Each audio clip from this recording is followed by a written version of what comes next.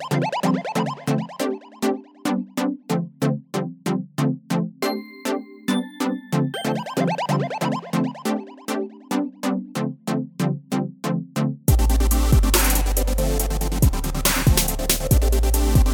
going on, guys? Josh Culler here, back with another episode, and today we're talking about the power of giving value.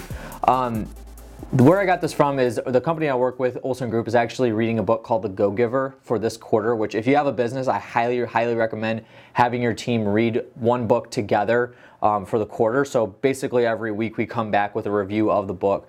So this quarter happens to be The Go-Giver, which I had not read previously to this, and a lot of people that I know in my network and also people that we do business with and that kind of thing read The Go-Giver, and I had never heard of it, or I've heard of it but never read it. So I'm glad we finally got around to it and read it. So this is just a fantastic book. I'll leave a link below for you guys if you're interested in it. It's a great book about obviously giving. So the whole premise of this book is giving, and it is a short read, so you guys will get through it pretty quickly.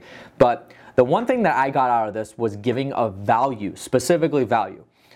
There's a lot of ways to give, and the first thing that people think of when they think of giving is giving money, and that is one way to give, but there are so many other facets that people miss out on, especially people that don't really have a lot of money to give. These are other ways that you can actually provide value to people. Now, when I'm talking about providing value, this is primarily for like relationships. I think that a lot of things in life are relationship driven. So we're talking about, spouses, we're talking about family, business relationships, all kinds of stuff.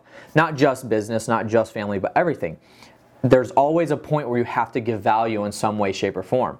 And so the first thing for me is that giving value does trump like everything. At the end of the day, it doesn't matter if your product is amazing. It doesn't matter if your prices are amazing. If the price is amazing and your product sucks, then the value is not there. If your product is amazing and your price is terrible, then same thing. So, and that's just business related. Same thing for family. Like if you have a family member that always takes, then there's no value being brought there, and the relationship is not what it could be or what it should be, as a matter of fact.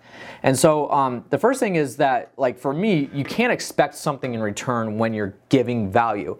That's the whole point of being the giver, is actually going out of your way to give and not to give back or give with expectations. Because if you expect something and you're giving, then most of the time you're going to be let down, and at the same time you're giving for the wrong reason, which is expecting, so you're actually not a giver at that point, in my opinion.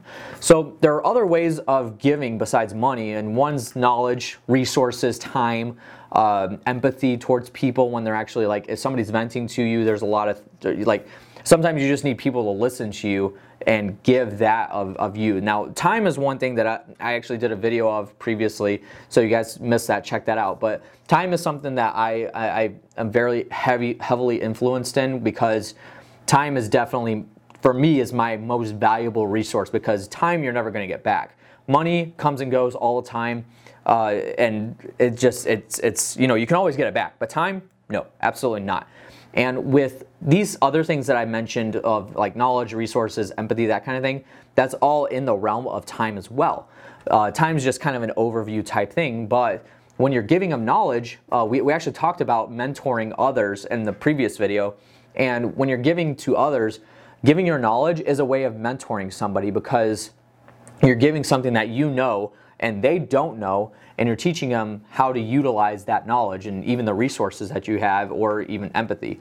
So we actually had a guy in our office today, and he sat down with me for about an hour and 20 minutes, and we talked about just media and stuff, and he was wanting to start a podcast and wanting to learn more about utilizing social media.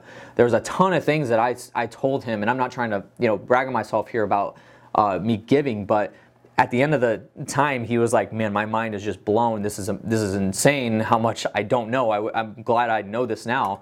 And because I gave that to him and I gave that value to him without expecting anything in return, I'm sure that at some point he'll come back to me asking for things as well. And I'm okay with that, because giving that knowledge and giving those resources is a way of giving.